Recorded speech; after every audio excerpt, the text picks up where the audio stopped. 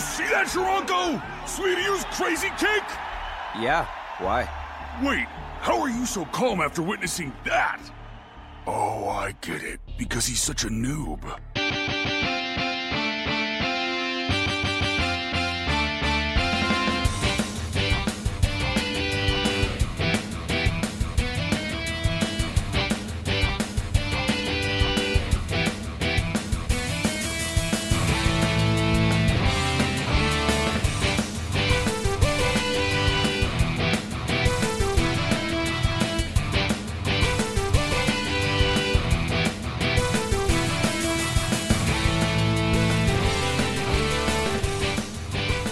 Welcome to Two New Japanese, a podcast where two dudes in their 30s talk about anime. And he's just a scrub. He's Andy. I don't want no scrubs. A scrub is a guy that can't get no love from me. And I'm from the Giga Pro Wrestling League. I'm Bill. I'd believe it. Right? You look like you belong in there. Hey, Bill.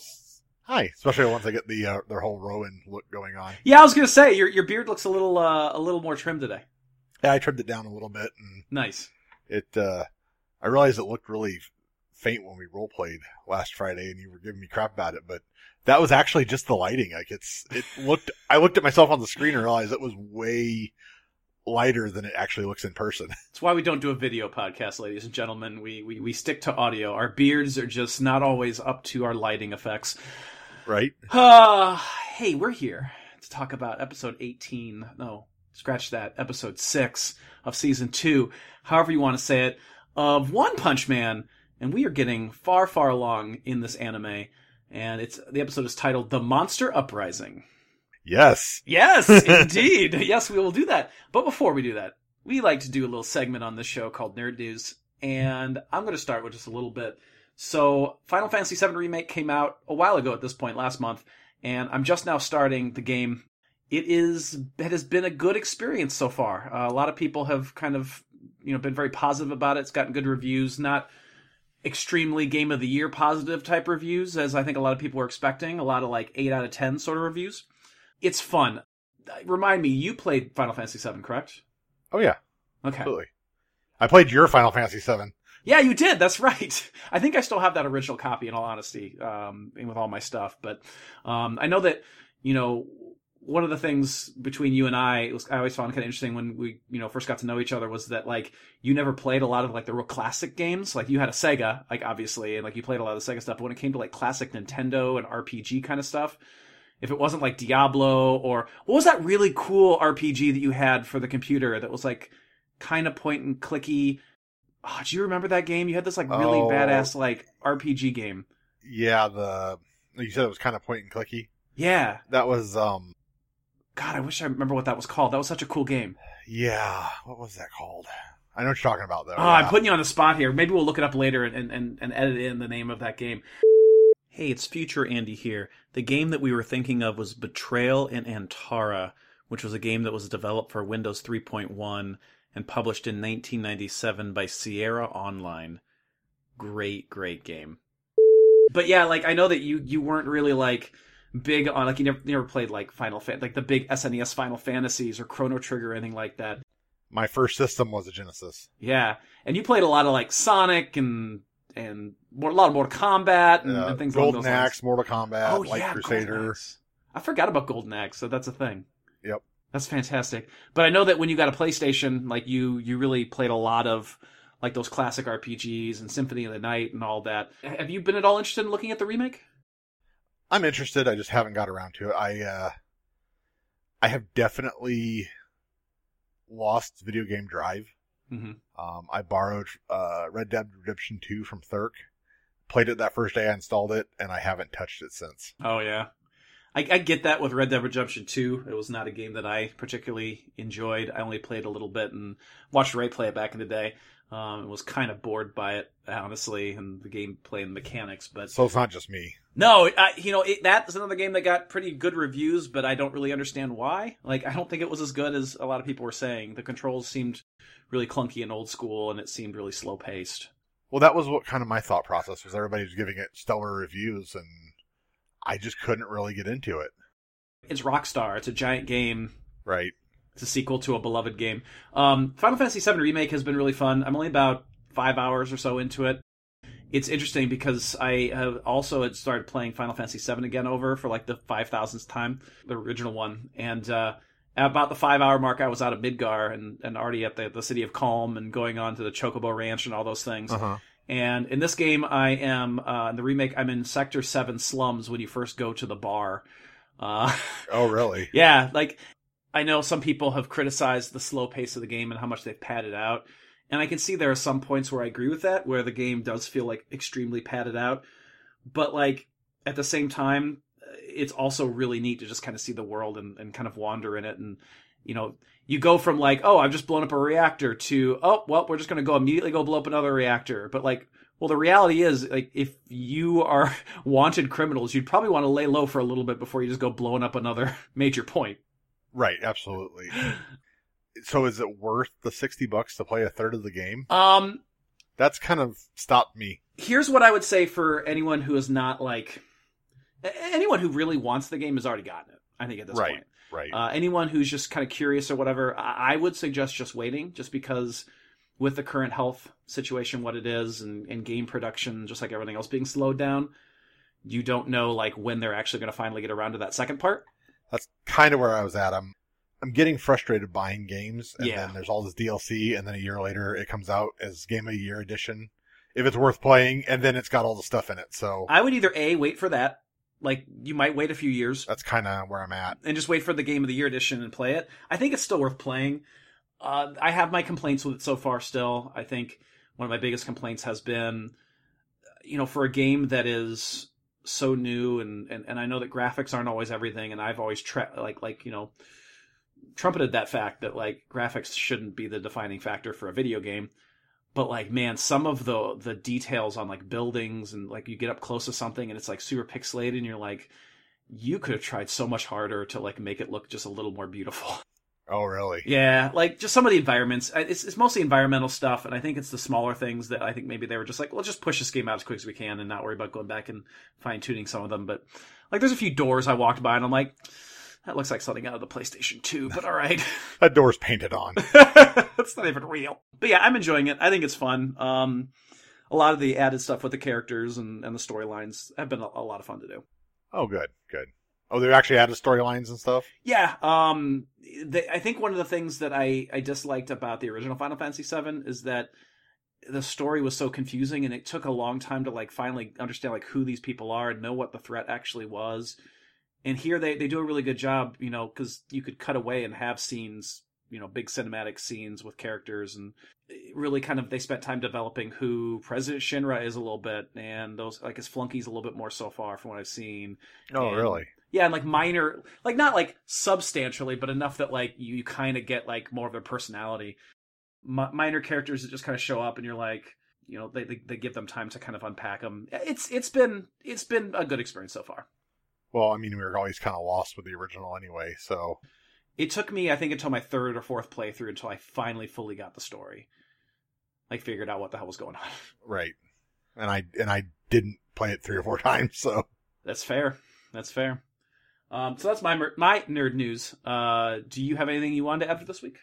The only thing I really have is I saw a couple of Oscar nominees. Oh, like Oscar-nominated movies? Yep. What'd you watch? I've seen Parasite now.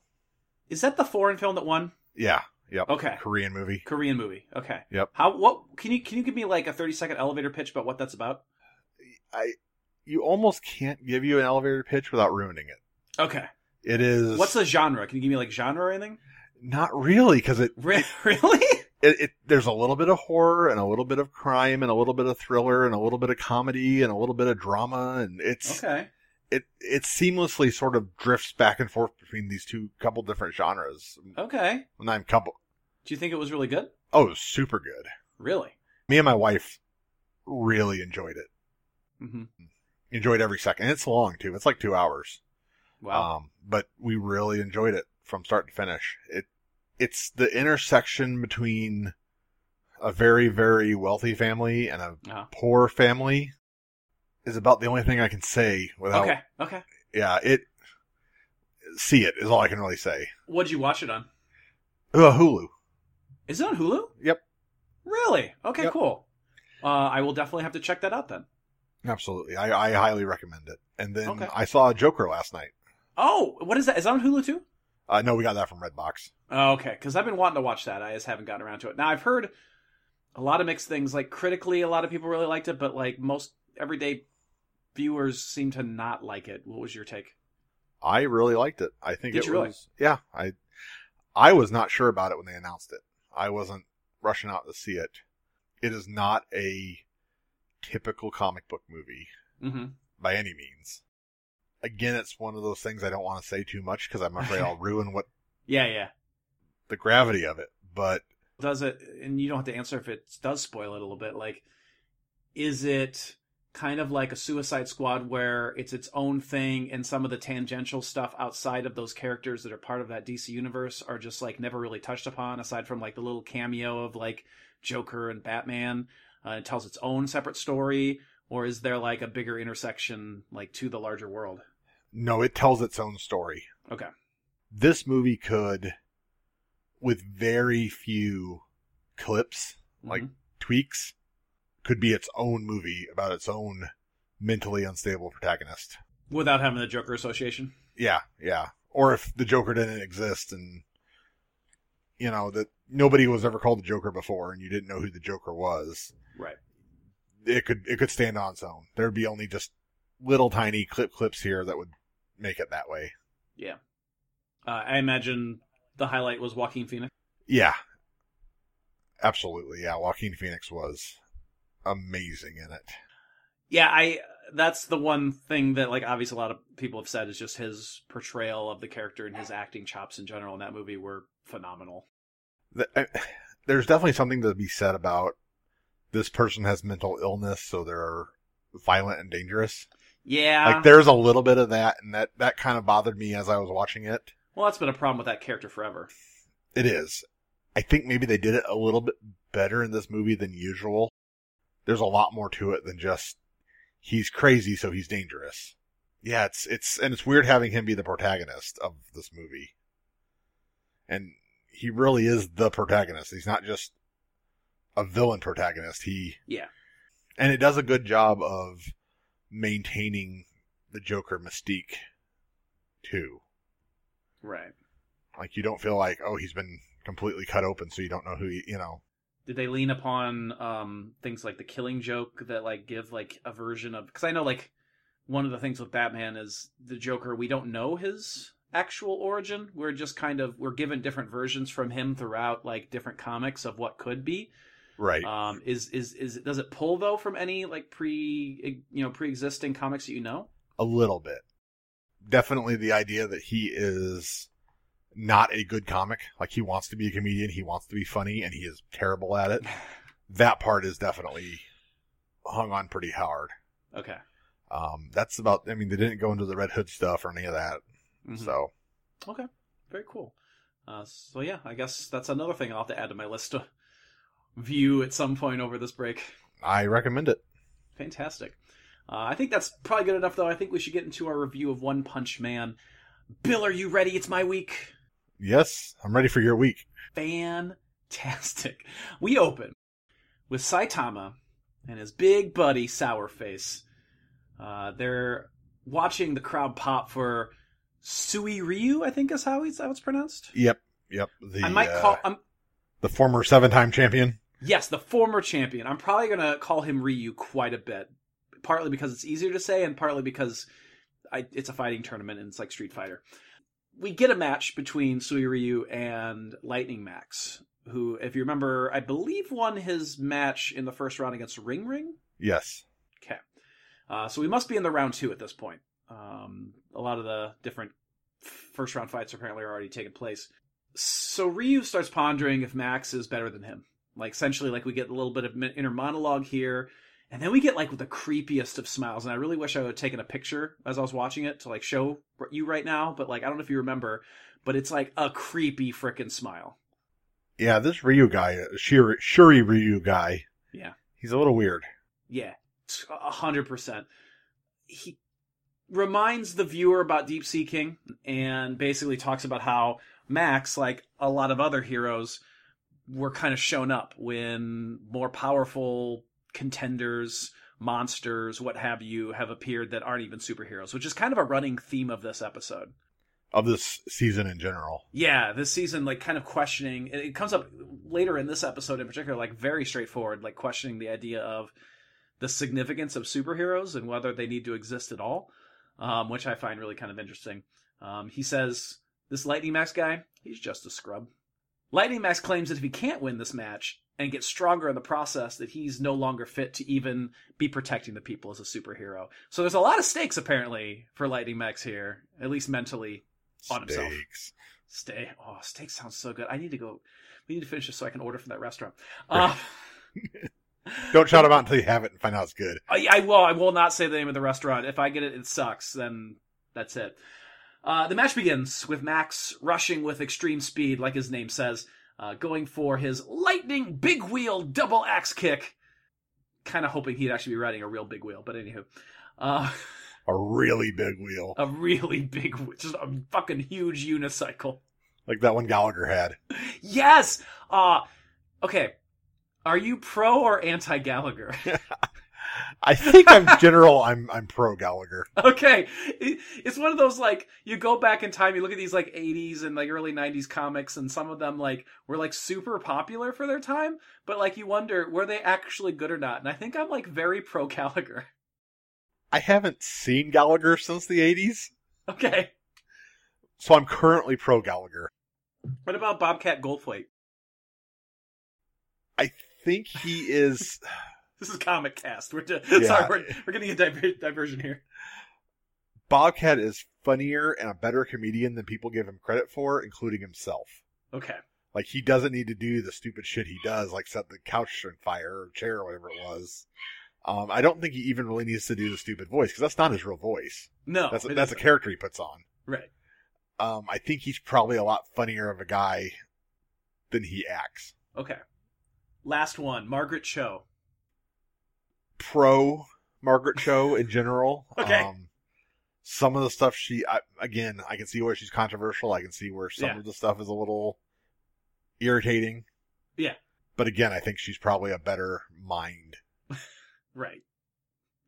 That was our first dry run of our Comic Cast. If you like that, let us know. Send us an email, tuningjapanese@gmail.com, @tuningjapanese on Twitter, or facebook.com/tuningjapanese.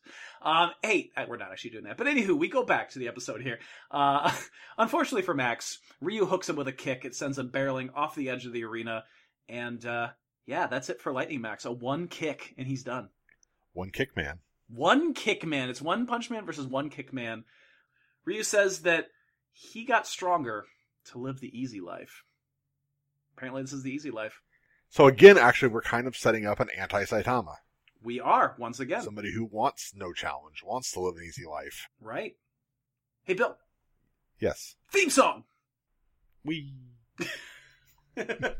go back and the fans are cheering at Lightning Max's defeat, and we get a ton of reaction shots. Sourface is floored by the intensity of Ryu and his kick.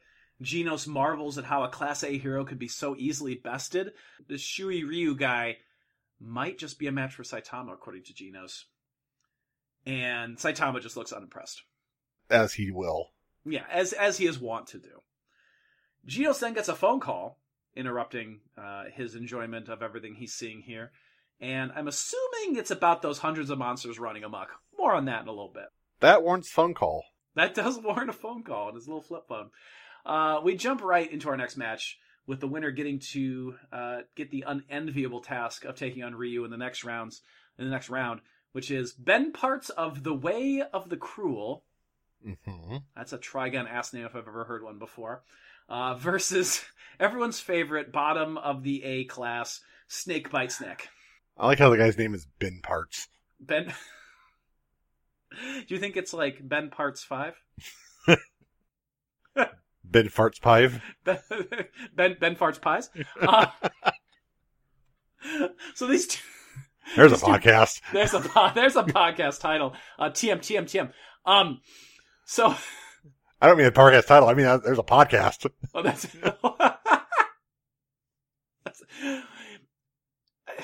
So they banter for a bit. But Snack is most concerned with beating this man, beating the man who beat Lightning Max to increase his own ranking. He says if he could beat Ryu in the next round, maybe he'll no longer be the bottom of the A class. Yeah, okay, fair enough. That's fair, yeah. So they start to fight, but we switch to the control room booth where the word of the monster invasion finally has arrived. They're like, hey, guess what? There's monsters everywhere. And they're about to call for an evacuation order and stop the whole tournament. But the champion, former champion, Bakuzan, the big guy that kind of looks like the end boss in like a Tekken game. Yep. He tells them that causing, like calling for an evacuation would cause a panic. The Saiyan. The Saiyan. Essentially the Saiyan, yeah. With all these masters of martial arts in the same building, wouldn't this just be the safest place for all these people to be anyway? That's decent logic. I agree. A little cocky, but not terrible logic. Yeah, I mean, out of character, we know they would be fine. They've got Saitama here. We should be good. Yeah, they don't know that, but, No, but yeah, they don't. even knowing, hey, we got a lot of great fighters standing around here. So instead of warning Saitama and shortening the episode's runtime to 6 minutes, Genos goes ahead and decides he's going to go take on the monsters in this part of the city himself. And you know what? I'm not going to lie. I kind of wish Genos had told Saitama, because this episode, for me, as we'll talk about at the very end, drug on a lot. We'll get there, though. And by the way, Snek won his match. Yes. Yes. So, speaking of these monsters, we go back over to Genos, who's in the city, and he just incinerates some sort of monster. We don't even get to see it. It's just a giant crater on the ground that's left. And apparently, he finds out there are 5 monsters total. Well, 4 now, I guess. In City C. Yeah, now there's 4. Now there's 4. And he's on the hunt for the remaining 4. There's like all these townspeople. They're like, oh, one went that way. Oh, one went the complete opposite way. And he's just like, I will be diligent. I will defeat them. I have jetpacks, so it's okay. It's fine. I could just jet back around. It's true. We get quick flashes of fights for the fighting tournament. We get Bazuzu versus Boltane, and Boltane wins with apparently some sort of electric strikes. Yeah, he's a superconductor guy. Yes. I did not write very good descriptions of these people, so I apologize. I know we talked about them a little bit in the last episode. I think we went over pretty heavy last episode. Yeah, so if you're not familiar, go back to episode 17 of our season 5. If you're not familiar, they don't matter. They honestly, most of these will not. Gatling defeats Hamukichi with a series of bullet-fast punches. He's got Gatling gun arm fists. That's weird, too, because there's a hero that's Death Gatling. This show has a lot of weird carryover.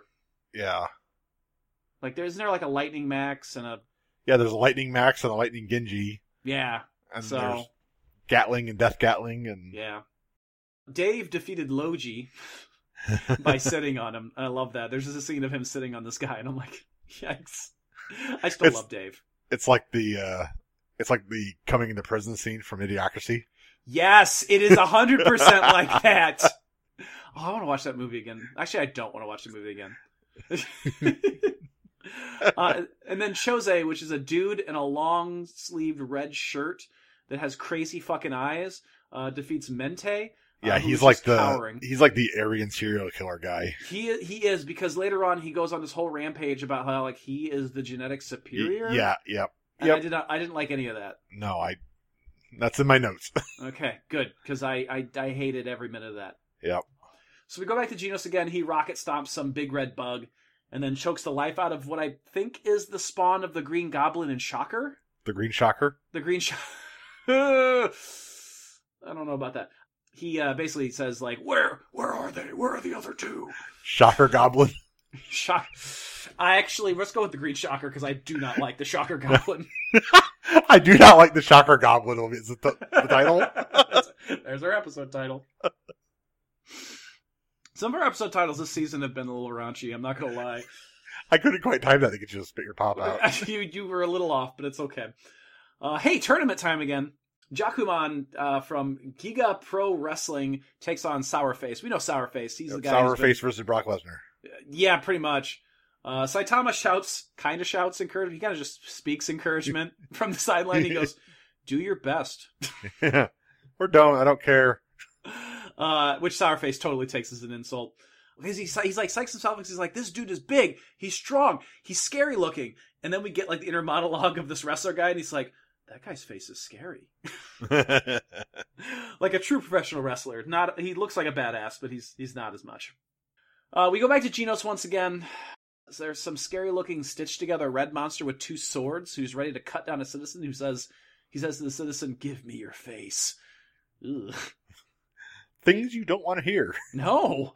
He gets blasted by Genos. But unlike the other 2, or other 3 that Genos has already destroyed, this guy does not die so easily.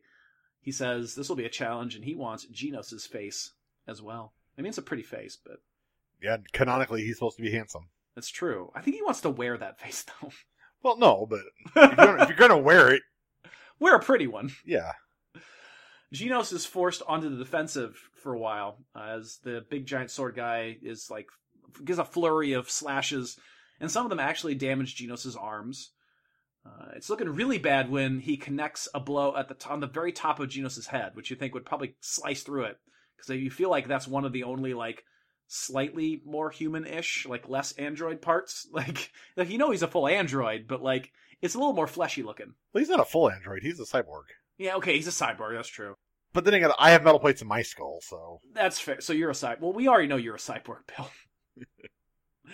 But yeah, it looks like it's going to be really bad, but then the sword shatters, and we find out that Genos has a reinforced skull. Me too.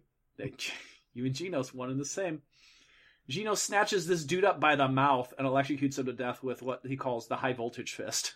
He just grabs him by the mouth and the jaw. It's really kind of brutal. We cut away for the blast, though. There's only one monster left. You ever had a high voltage fist? Yeah. High voltage fist? I'm not Josh, so no. There's only one monster left. Just grab a 9-volt battery and cram it in there. Just cram it in there. That means, Bill, there's only one monster left, in which multiple heroes apparently have tried and failed to take on. We cut to a scene where he's found those heroes, one of which is a tea kettle for a head. Sure. And he's talking to the other one, and one of those beat-up heroes warns Genos not to take his eyes off his opponent because he was always behind them. Speaking of which, that monster says, Class S hero. And it is a cockroach man. I can think of worse things to be. I mean, fair. Like a teapot head? Yeah, that's true. This cockroach man says he's hard to get rid of. I mean, that's true. It's a cockroach. Yeah, they survive nuclear blasts. Yeah. Eat anything. So I feel like this could be a good matchup for Genos here. He had trouble with the mosquitoes, so... That's absolutely true. Hey, speaking of matches, let's go back to Sourface's match. He makes Jakuman tap out, winning with some sort of chokehold, and they celebrate with tears, mighty tears flowing like waterfalls. Twin waterfalls. Twin waterfalls. Saitama misses the match. He was in the bathroom. Saitama is very regular, we find out this episode. It's because of all the bananas he eats. That's true. I also eat a lot of bananas, and I also am very regular. Are you on that lady's diet where she, eats a whole bunch of bananas to lose weight? No, I just like a banana a day. She eats, 27 bananas a day or something. Holy balls, that's a lot of bananas! Oh, yeah, no. I mean, you're going to get a lot of vitamins there, but... Just a potassium plug. Bonk! Oh, that sounds terrible. You know they're giving away bananas apparently at the mall today. At the mall today? Yeah, apparently outside the mall. That's their plan to get people. I don't know. I know there's a pandemic, but come get bananas. Apparently outside the mall either today or tomorrow. I can't remember. I think it's today. Hy-Vee was I saw a post online. Hy-Vee's just giving away a boatload. I think a ridiculous amount, of thousands of pounds of bananas. We have too many bananas. I guess. We thought we were gonna have a lot of bananas. I almost went. I almost went because I just love freezing bananas and making smoothies out of them. Okay. Glad you finished that. To make smoothies out of you. Oh. Anywho, Saitama's ready for his next match, which Sourface warns him about. Says, hey, you don't want to, take this guy too lightly. This is, a former champion. And the whole time, it's actually a really good bit. The whole time, we zoom in on Saitama's crotch, and he's just trying to retie his belt. For his kung fu, his martial arts outfit, because he had to take it off to pee. This damn belt. And he can't figure out how. Thank you for the link to the bananas. He can't figure out how to tie it back up, and it's actually a pretty good bit. Hey, more round 2 action. Moron action? What? Is it Moron 2 action? More round 2. Shiranko is going to take on Bakuzan, the 2-time champion man. They, as in the show creators, decided they were not going to waste any time to have Saitama versus one of these champions. Why should we? I mean, I guess ultimately you're right. And I guess in all logic, he would be seated very low if they think he's Shiranko. No, you're right. Yeah, the way the seating system would work. That's 100% right. So the announcer talks up Bakuzan, and there's even a medical team ready to carry Saitama's bloody body away, which I appreciate that little bit. That was a fun bit too. Bakuzan talks some wisdom, essentially for Saitama to listen to, but Saitama ignores it all. He's too busy with his belt, which leads Bakuzan to drop all of his fun words and encouragement to simply just say, I'm so going to kill you. He just says, I'm so going to kill you. So before he actually starts fighting, Bakuzan basically walks through all the moves he's going to use on Saitama. Because Saitama, claims I'm a newbie at this. I just want to learn about martial arts. So he says, all right, let me tell you what I'm going to do to you. First, I'm going to give you my Demon Sweeper low kick. And then it'll break your legs. You'll never walk again. Then I'm going to give you a Bear Killer mid kick, which will break both your arms. I'll follow it up with a Carnage Punch, which will make all of your major organs explode. And then I'll bring down the Hell-bringing Hand Chop to split your skull open. This is a fighting tournament, not Mortal Kombat, right? Supposedly. But when he touches Saitama's head to showcase his Hell-bringing Hand Chop, he also touches Saitama's wig, which pisses Saitama off. That you don't do. You don't. He uppercuts this dude and wins the match, and Bakuzan is literally a human lawn dart. And that's it. One punch. It's in the show's name. He's literally a human lawn dart. Yeah. He gets stuck into the ground. So me and Pokey are drinking tequila, throwing him at each other. Yeah. And me trying to stay as far away from all of you as possible while you do that. Yeah. Okay. And later that night, Pokey was beating an upside down bucket with a stick. That was a very drunk night. I wasn't that drunk. I'm just reckless. Let's go get a drink and forget about that moment while we head to the break card. I could use a beer.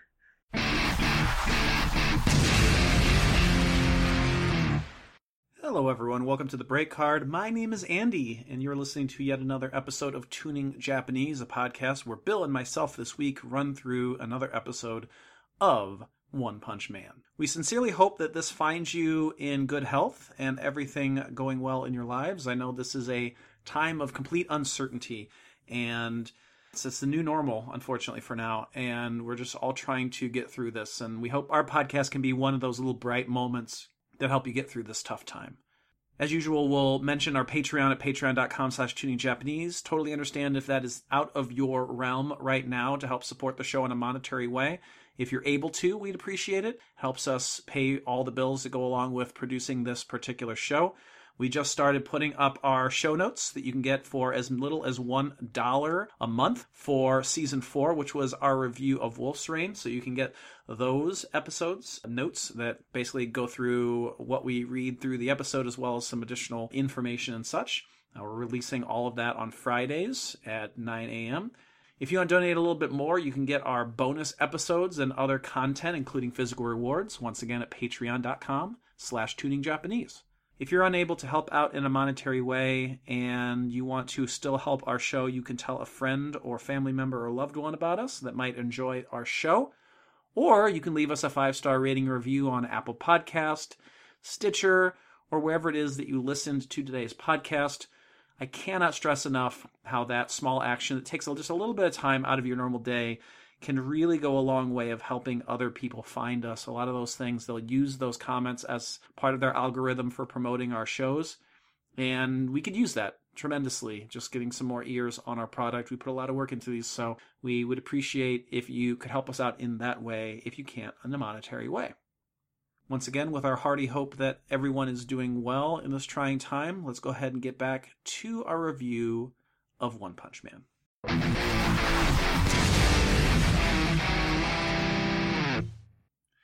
We're back from the break card, and I forgot to mention before the break card, right before, and I guess we'll start our next scene here. Sui Ryu was watching that fight, by the way, with Saitama and Bakuzan, and he says, "Yeah, you can take people down in one punch. I'm going to do the same thing in my next fight." Yeah, he's no dummy. He's figured out that Saitama's dangerous. No, he's very smart. He's not cocky like the rest of... I mean, he's still cocky, but he's not cocky in the way that, like, he's not going to recognize someone's strength. Exactly. We cut back to the kid from the park from earlier, the one who essentially kept getting visited by Garu. Yep. And he's in his house, and he looks like he is having a panic attack. He's anxious as all heck. He's reading all of his books. He's got like them all scattered around the living room. He's watching a news report on the monsters. And when news comes about Lightning Genji being injured and unresponsive, he drops his book in fear. And that's basically that whole scene. The kid's not dumb either. He's figured out that an unprecedented time is upon them. Yes. And he should stay home. Yes, he's smart. He has heeded Garu's warning and taken it to heart. And not take weapons to a state capital and then demand that the monsters let them unevacuate. Topical. Hey, we're back into the streets. Well, you know. You know. We see two men in suits, I assume people from the Hero Association. They found Mohican and Pineapple, who have been bested. And they ask, like, where is he? Where is the man and his kid? Man, I think they've been worsted. They have been worsted. The guy's son, Waganma, has been kidnapped, apparently. The Hero Association, we cut to them. They're at a meeting, and they're pissed off and upset because Mr. Narinki, who is the father, represents 7% of all of their funding. And they're like, with his kid being gone, I bet that'll look bad for us. Yeah, he won't pay us monies. They also find out, rather, that Metal Bat has been bested at this time as well.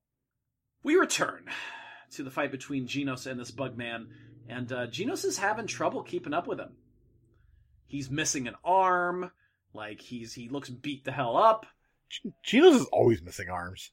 There must be a warehouse at the doctor's place, at the scientist's place, just of spare arms.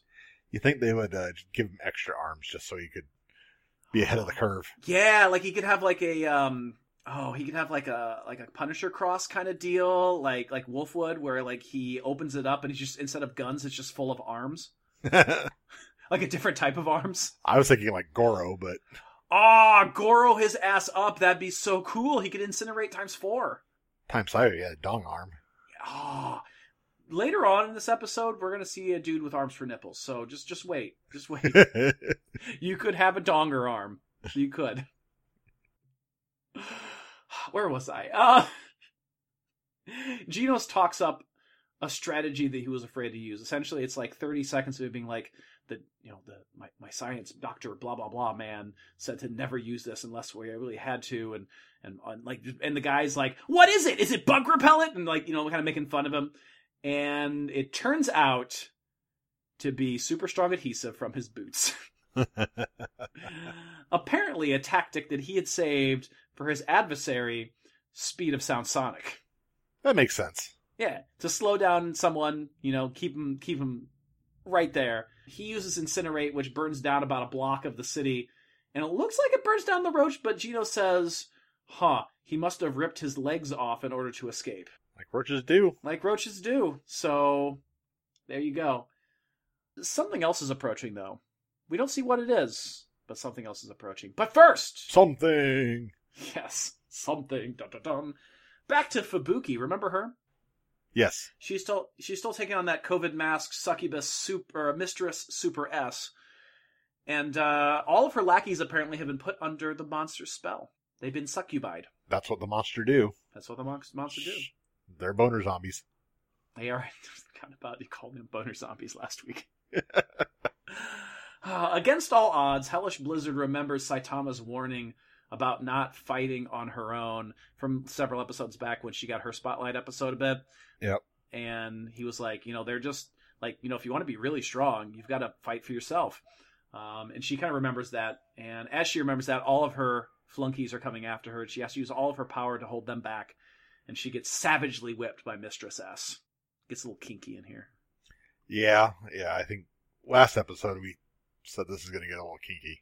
It's a little fan servicey, this whole fight, because you already have Mistress S in her outfit and her getup with several shots of her like boobs jiggling in her thong, and her ass hanging out, and then you have her like whipping this other like kind of somewhat sexualized female character, and her clothing gets ripped.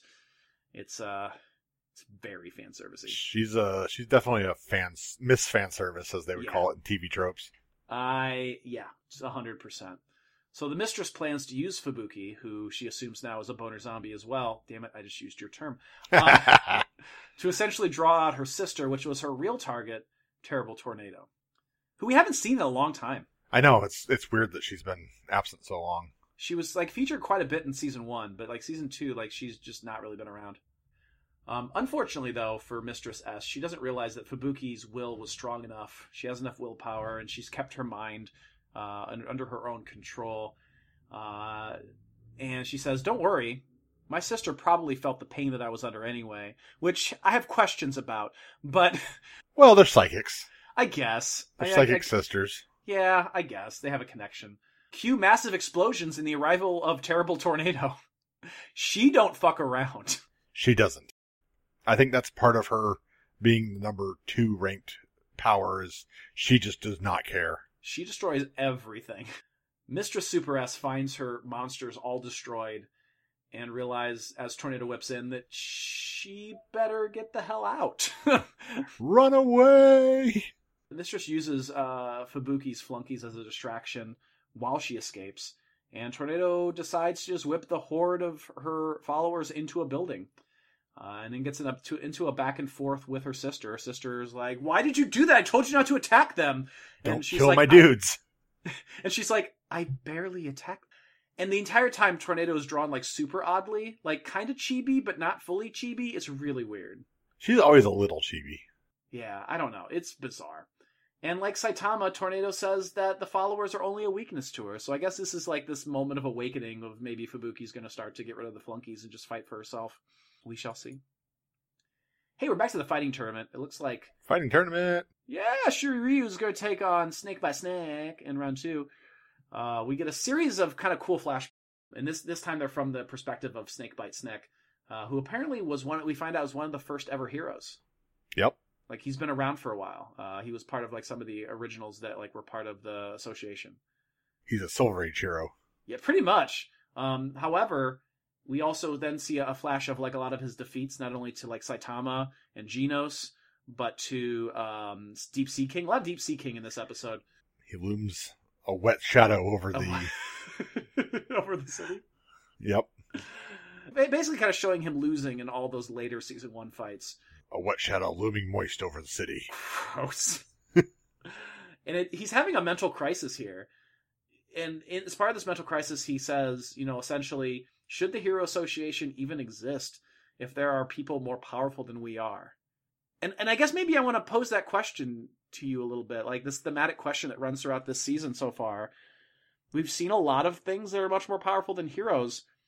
Does that mean that, like, cynically, Snek is right? Or do you think that that's the whole point behind heroes, is that they should face adversity? Let me point it out here. We have the Hero Association is a official force. It's not like there's some vigilante weirdness. So, should we have a police force, even though there are people out there who are better fighters than police? Okay, fair. Or they're better marksmen than police? Okay, that's true.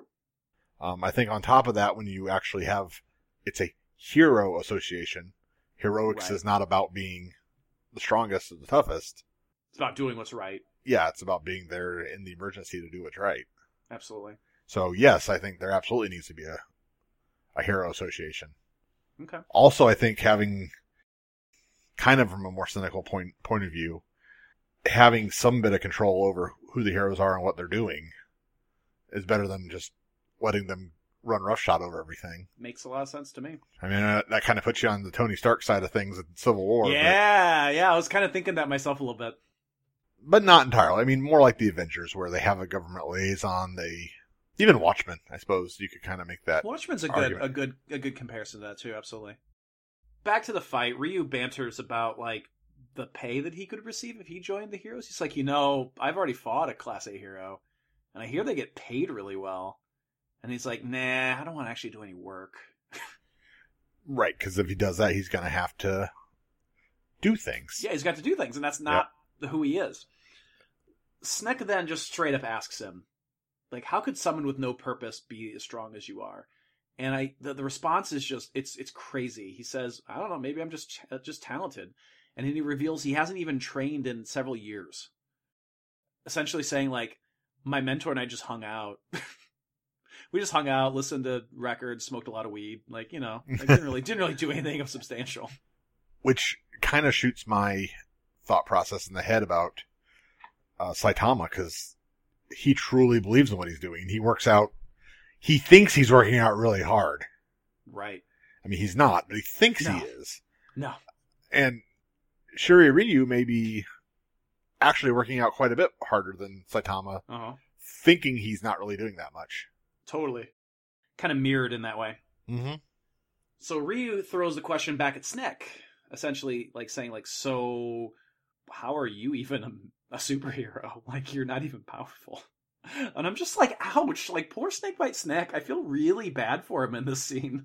Still being, bottom of Class A is pretty good. I'd say so, but apparently not to Ryu. Ryu says, heroes or no heroes, those who are going to survive will survive.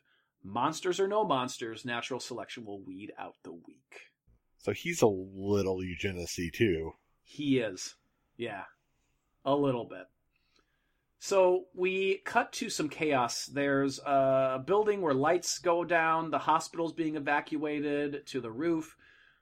Prisoners are being forced to take up bricks and other things to fight as monsters are breaking into all kinds of places.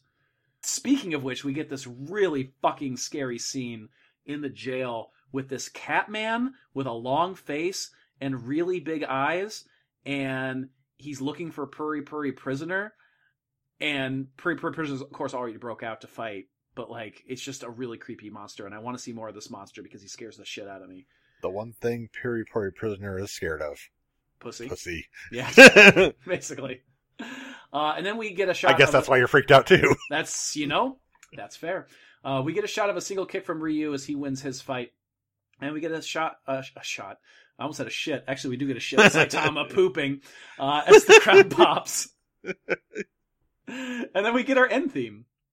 But we're not done. Never are. We have a post-credit scene, which I'm going to remember to talk about, which I didn't talk about in episode 16, but that's fine. We get a monster reporting in to the Monster Association. And during the talk, apparently we learned that a monster named Goketsu is headed for the martial arts tournament to cause some trouble. He's defeated Genos. We also see shots of a beaten Metal Bat, obviously from earlier. And then a big surprise out of left field, Metal Knight has suddenly been, like, destroyed too. Like, been taken out of commission. We should probably explain that somehow. Yeah, but they don't. Well, we should probably explain where he is somehow. Dead. Yeah. I don't know. We get 2 more shots. One that I alluded to earlier, of the monster giving the report, who has nipples for arms. Or arms for nipples. Not nipples. Not nipples for arms. Nipples, arms for nipples. That's not super helpful. Still better than nipples for arms. The second thing we get is a shot of this big, giant, red monster that has giant maws coming out of all of his bodies, like parts of his body. More useful. And his name is Monster King Orichi. That's a cool design. It's a weird design. Because it's not even like maws coming out of his body. It's like his joints are all jaws. Yeah. It's kind of like Mr. Lordy's, like, gloves and elbow pads and stuff. It's freaking weird. And yeah, that's it. That's the end of episode 17, which is titled The Monster Uprising. So thoughts on the episode. I'm going to start.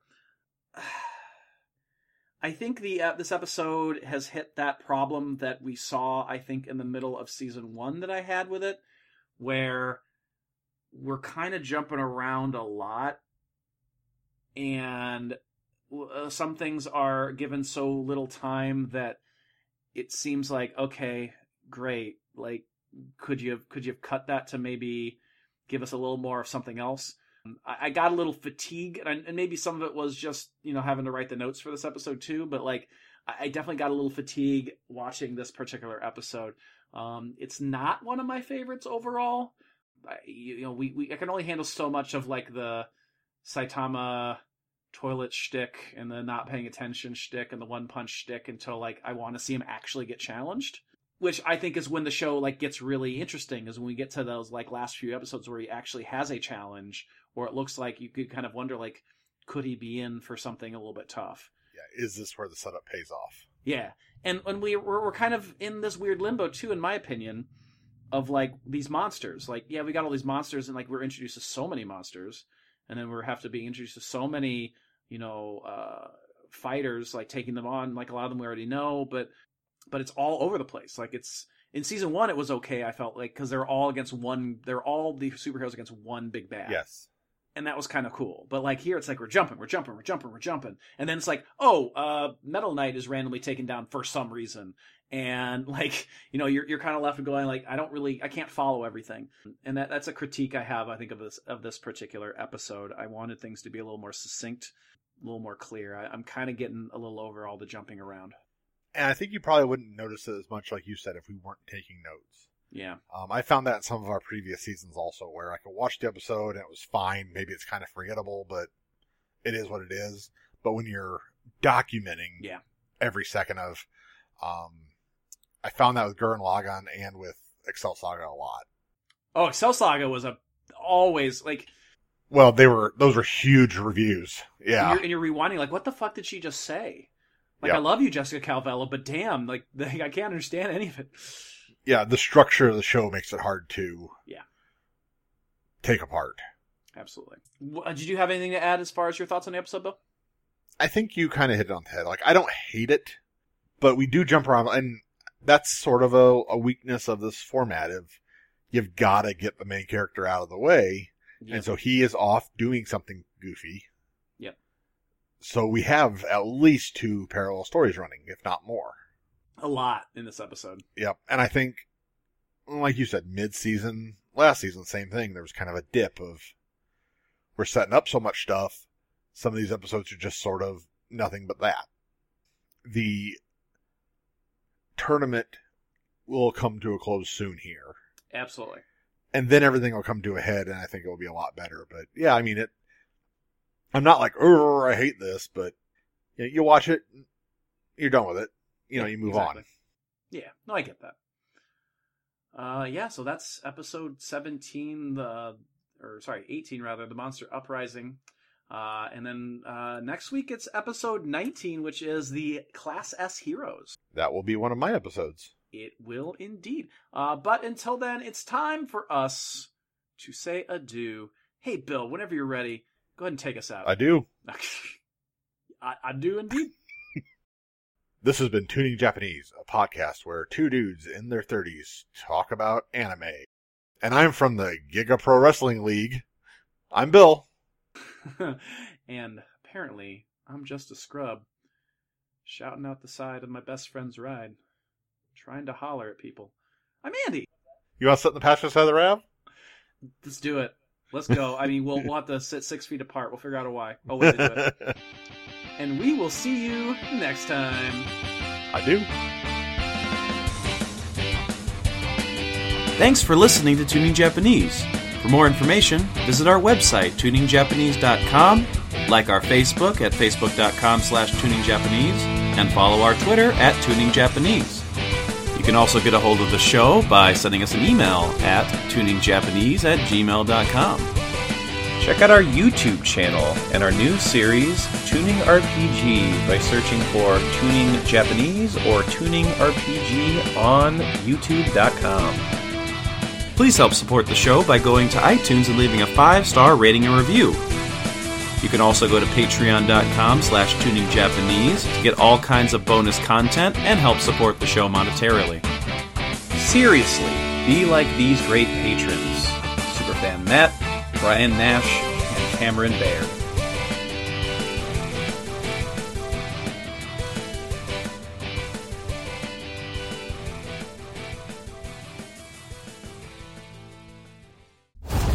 Darkerman, time taps out. It's all over. Sourface wins with a beautiful chokehold. The two fighters congratulate one another. Such beautiful sportsmanship. How'd it go? Did you win? What the hell? Are you saying you didn't watch the match? I had a valiant victory. I was in the bathroom. You're hopeless.